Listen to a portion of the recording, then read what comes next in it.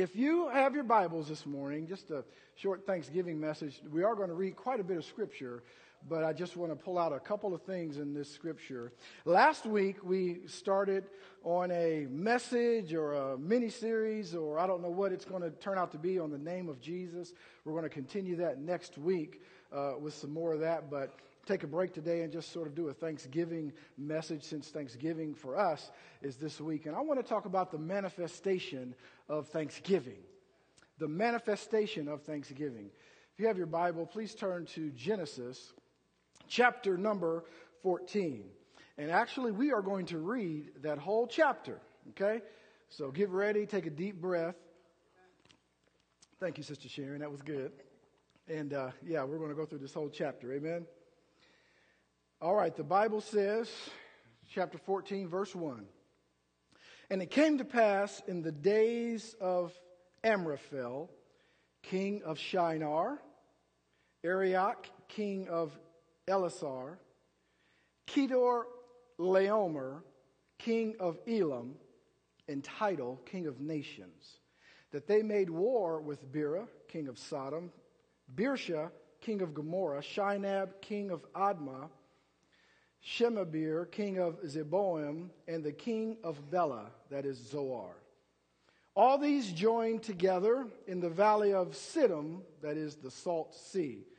12 years they served Kedor Laomer, and the kings that were with him came and attacked Rephaim in Ashtaroth, Karnam, the Zuzim in Ham, the Emim in Shaveh, Kiriathaim, and the Horites and their mountain of Seir, as far as El Paran, which is by the wilderness. Verse 7. Then they turned back and came to En Mishpat, that is Kadesh, and attacked all the country of the Amalekites, and also the Amorites who dwelt in Hazazon Tamar. And the king of Sodom, the king of Gomorrah, the king of Admah, the king of Zeboim, and the king of Bela went out and joined together in the battle in the valley of Siddim against Kedor Laomer, king of Elam, Tidal, king of nations, Amraphel, king of Shinar, and Arioch, king of Elasar, 4 kings against 5. Now the valley of Siddim was full of asphalt pits, and the kings of Sodom and Gomorrah fled. Some fell there, and the remainder fled to the mountains. Then they took all the goods of Sodom and Gomorrah and all their provisions and went their way. They also took Lot, Abraham's brother's son, who dwelt in Sodom, and his goods, and departed. Then one who had escaped came and told Abram the Hebrew, for he dwelt by the terebinth trees of Mamre, the Amorite, brother of Eshcol, and brother of Aner, and they were allies with Abram. Now, when Abram heard that his brother was taken captive, he armed his 318 trained servants who were born in his own house, and went in pursuit as far as Dan. He divided his forces against them by night, and he and his servants attacked them and pursued them as far as Hobah, which is north of Damascus. So, verse 16 says, he brought back all the goods, and also brought back his brother Lot and his goods, as well as the women and the people. And the king of Sodom went out to meet him at the valley of Shaveh, that is the king's valley, after his return from the defeat of Kedor Laomer and the kings who were with him. Verse 18. And this is where we're going to take our text from this morning. Then Melchizedek, king of Salem, brought out bread and wine. He was the priest of the God Most High, and he blessed him and said, Blessed be Abram of God Most High, possessor of heaven and earth. And blessed be God Most High, who has delivered your enemies into your hand, and he gave him a tithe of all. Now Sodom, the king of Sodom, said to Abram, give me the persons and take the goods for yourself. But Abram said to the king of Sodom, I have raised my hands to the Lord God Most High, the possessor of heaven and earth, that I will take nothing from a thread to a sandal strap, and that I will not take anything that is yours, lest you should say, I have made Abram rich, except only what the young men have eaten, and the portion of the men who went with me, Aner, Eshcol, and Mamre, let them take their portion. Proverbs says, the blessing of the Lord, it maketh rich, and he adds no sorrow to it. Sad to say that there are many who feel as though they can live without the blessing of the Lord, for there is nothing better than the blessing of the Lord. And when we come to understand that, saints, then we come to see what life is all about, and we come to see what Thanksgiving really is all about. It is to live from the blessings of the hands of Jesus Christ. Now, this morning, we meet Abram here. And we see him this morning as a soldier. We see him as a captain, don't we?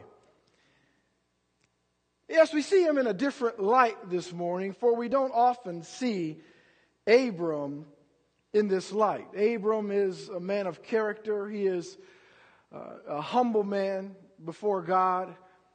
But this morning, he's a captain of an army. He's a soldier, isn't he? For you see, in this time there were many tribes and many peoples, and there were many kings, and they strived against one another. They did not see eye to eye. They struggled against one another. Who is the most powerful? Just as we do today. Who is the most powerful? And at this time there was a king. He was quite powerful. Kedor Laomer was his name. He was a very powerful king. And he subjected all of these other kings unto himself.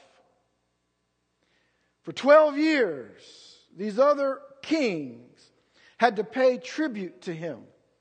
They had to pay taxes to him. And they served him. And in the 13th year, some of those kings got together and they revolted. They rebelled against this powerful king. Well, as you can expect, this stirred the anger of the king, and he was very wroth. And in fact, those other kings felt the wrath of Kedor Laomer, didn't they? He went and he conquered those kings and their land. And he took the spoils of all of their land. He conquered them. Conquered all of these lands, including Sodom. Thereby taking Lot unto himself. Sodom was plundered. Lot was taken. One got away and came back to Abram. Now, Lot, here we are, Lot. Lot who did not obey Abraham. Lot who did not obey the Lord. Lot who did not subject himself unto the Lord and unto Abraham. Lot who had not humbled himself before God. Lot who had chosen Sodom over Abraham. He chose the world over the blessing. Sound familiar to anybody? He chose Sodom over Abraham.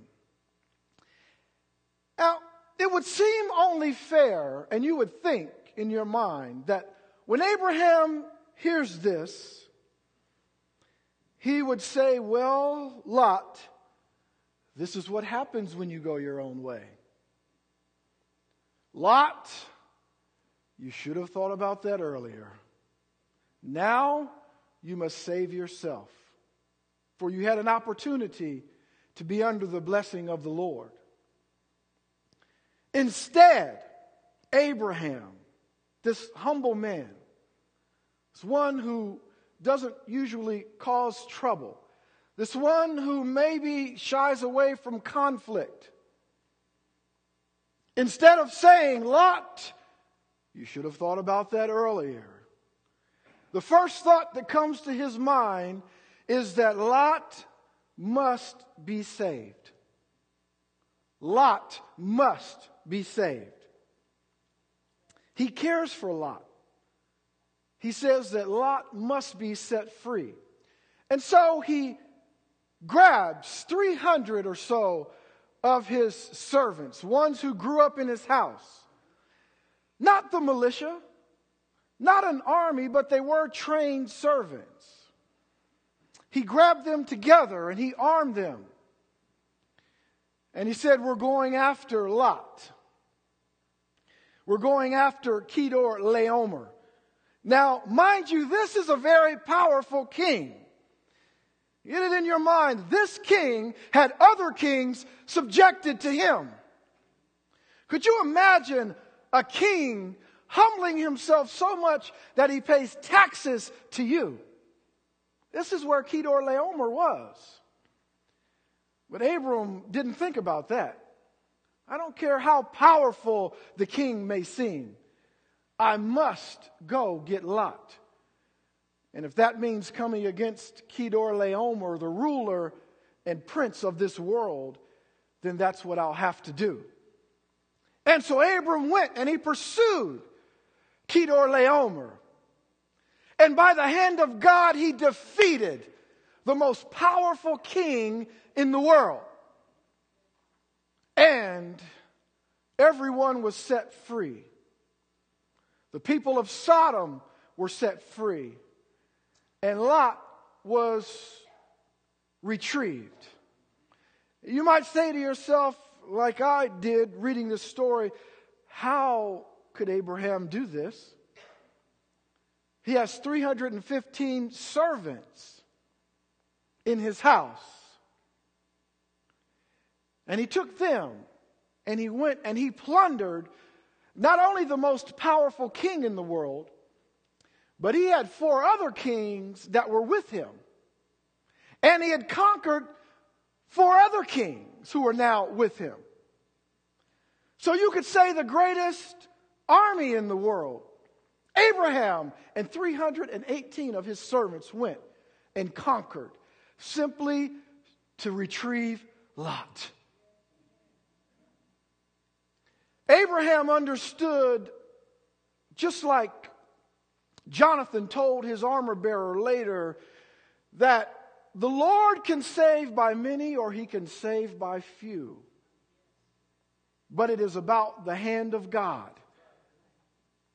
Reminds me of the stories that Jesus told when he said, the shepherd, would he not leave the 99 to go retrieve the one? Would the woman who lost her coin not sweep her whole house and tear it all up just to find the one coin? Would the father not wait by the roadside, hoping, wanting, wishing, waiting for his son to come back home? Abraham, in his mind, said, Lot must be saved.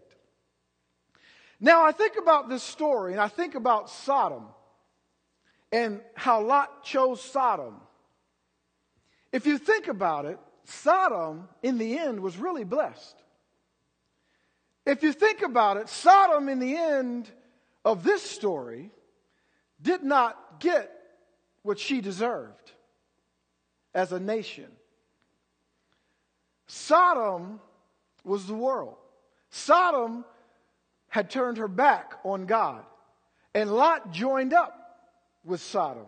thereby turning his back on God.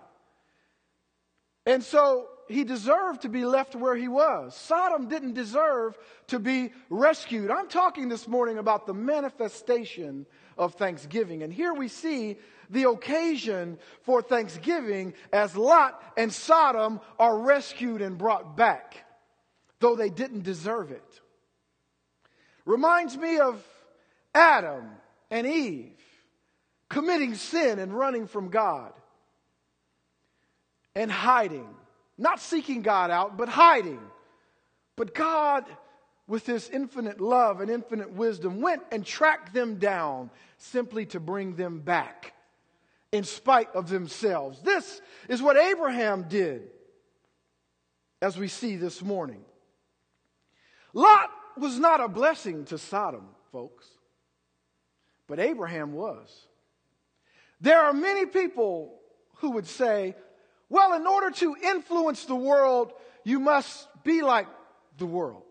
You must do the things that they do. You must stoop to their level. You must intermingle. You must do the things that the world does in order to influence them, in order to win them unto yourself. Lot did that, and Lot was no blessing. Abraham had the revelation, as David would later give us, that it is better, one day is better in the presence and the house of God than 1,000 elsewhere, even if it means prosperity in Sodom, even if it means prosperity in the world. One day in the house of the Lord is better. And so Abraham kept himself separate from Sodom. Lot did not. Lot was not a blessing to Sodom. Abraham was. Abraham rescued Sodom. Why? Because he kept himself separate. He kept himself unto the Lord, thereby having the power to do what was necessary.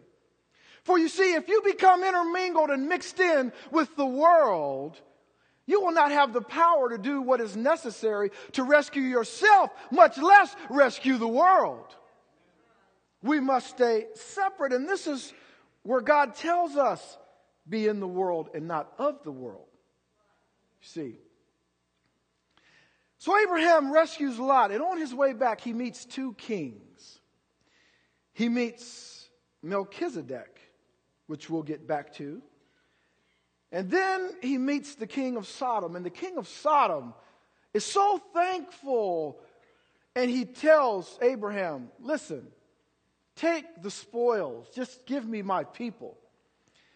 And Abraham, true to God and true to himself, is saying to the king of Sodom, I have kept myself separate this whole time, and therefore I will not change now, lest you say that you made Abram rich.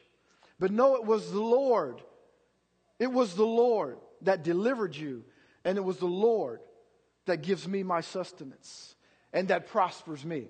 And therefore I will not take anything from the Lord. I will not take anything from the world, from Sodom. I will not be tempted. Just as Satan tempted Jesus, bow to me once and I will give you the world. And he said, no. Because every word that proceedeth from the mouth of God, that is the blessing. Christ is the blessing. And Abraham knew this, because God would tell him in the first couple verses of the next chapter that, Abram, I am your very great reward. I am your great reward. You won't find it in the world. I am your reward. And so we see the occasion here for thanksgiving. And so he tells Sodom no, but then he goes and he meets with another king. The king of Salem, Melchizedek. And we say, well, who is this Melchizedek? Especially when you read the Bible and you see that God is very careful to make sure He gives us pedigree. God is very careful to make sure that He gives us genealogy. Isn't He? Even when He told us about Jesus in the New Testament, He went back 28 generations in one book, 14 generations in another book, and He went down the line.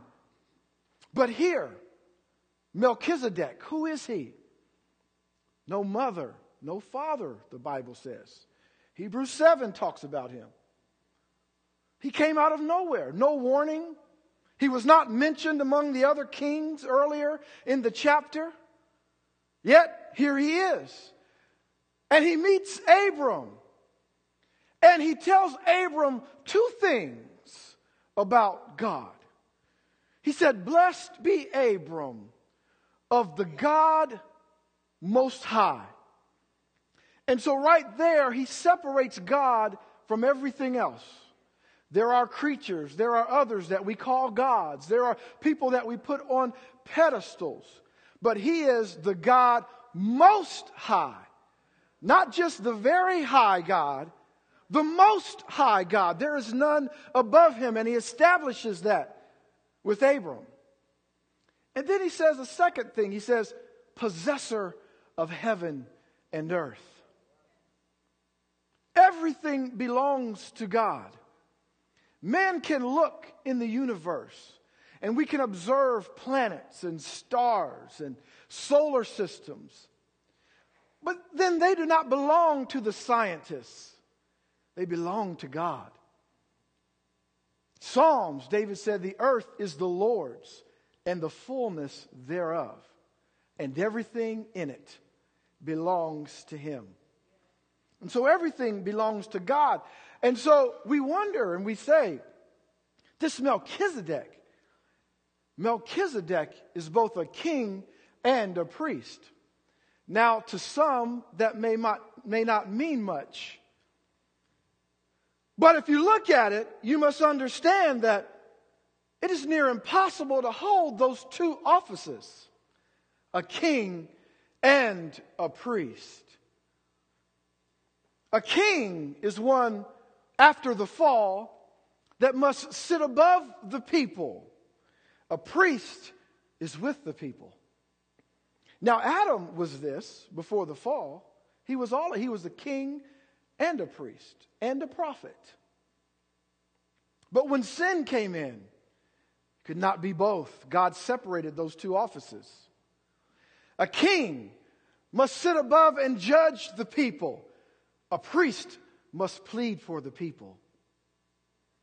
A king must pass judgment and he must rule over the people. Well, a priest forgives the people. But this Melchizedek was both. He was both. Why did he approach Abram? Well, in reading this story, could it be that Abram didn't give God his proper due? Maybe to some of you that just sounds like it couldn't be correct. Abram loved the Lord. Now he did tell Sodom that I will not take your plunder, lest you say that you made me rich. But where is the thanksgiving unto God from Abram? And so we hear it from the words and the mouth of the priest. Thanks be to God, and blessed be Abram of the God Most High, possessor of heaven and earth. One thing we learn from our text today, out of all of this babble this morning, that we cannot give proper thanksgiving unto God without a high priest, without an intercessor. Abram couldn't give proper thanks to God without an intercessor, without a high priest. You see, the manifestation of thanksgiving comes when we recognize that we must thank God and we must see God through Jesus Christ. For there are many religions in this world that acknowledge God, a God. But when you don't see him through the high priest, you cannot properly give thanksgiving unto him. You cannot properly acknowledge him unless you see him through Jesus, who is our high priest. He is a high priest after the order of Melchizedek. You wonder why that's in there. Well, this is why. Because we see how Melchizedek stood in the gap between Abram and God. Jesus forever stands in the gap between us and God. And I want to tell you this morning, boys and girls, we do not deserve what God gives us. We do not deserve it. Had it not been for Christ on the cross, come on, who has shed his blood for the remission of our sins. And would it not be for him now even? Come on, even right now, as an intercessor between us and God, we would experience the wrath of God. For you see, Sodom did not turn to God, nor did Lot at this time. It took something else for Lot to turn to God. But Sodom did not turn to God, and they experienced the fire and brimstone of God. And I want to tell you something this morning. God is a loving God. Yes, he is a loving God. But I want you to notice this morning that the fire and brimstone that was rained down upon Sodom, the judgment that they got, did not come up from hell. It came from heaven. Would you be one this morning that would say, well, God is such a good God, therefore I can do what I want, I can live the way I want, I can turn my back on him, and I know that he'll be like that father standing by the roadside, so when I want to come home, I can just do that, taking the chance that something may come from heaven that is not so nice.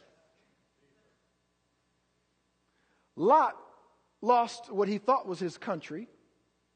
He lost his wife, and he barely escaped with his life. Only because of the grace of God did he escape with his life.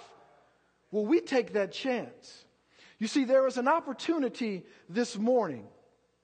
There is an opportunity for the sinner to turn to the Lord.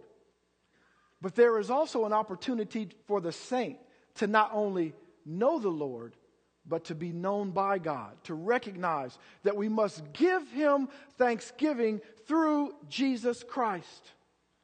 We must thank him through Jesus. It is the only way we can do it. I mentioned last week when we were talking about the name of Jesus, that really a great revelation came to me that even when we pray, we can't pray properly without ending by saying in Jesus' name. I know that it sounds very practical. Maybe it sounds trivial. Of course, God hears my prayer. But haven't we just seen this morning, boys and girls, that there must be an intercessor? There must be an intercessor for us in order to even speak to God.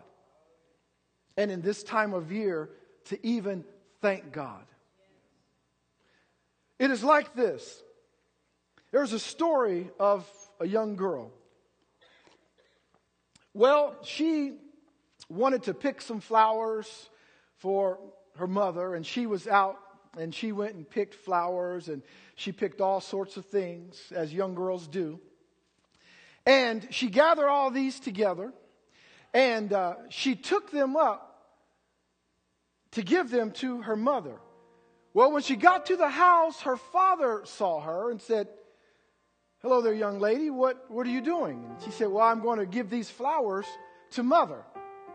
And he said, "Oh, that's wonderful. What a wonderful gesture. Let me see them. Let me see what you're going to give to her." And he took the flowers from her. And he turned his back and he went through them. And he picked out the weeds. And he picked out the poison ivy and the poison oak. And all the things that weren't becoming, that she didn't even know were in there. And then he turned back to her and he said, "Now go give this to your mother, for it is ready." This, saints, is what Jesus does for us. He carries our prayers to the Father.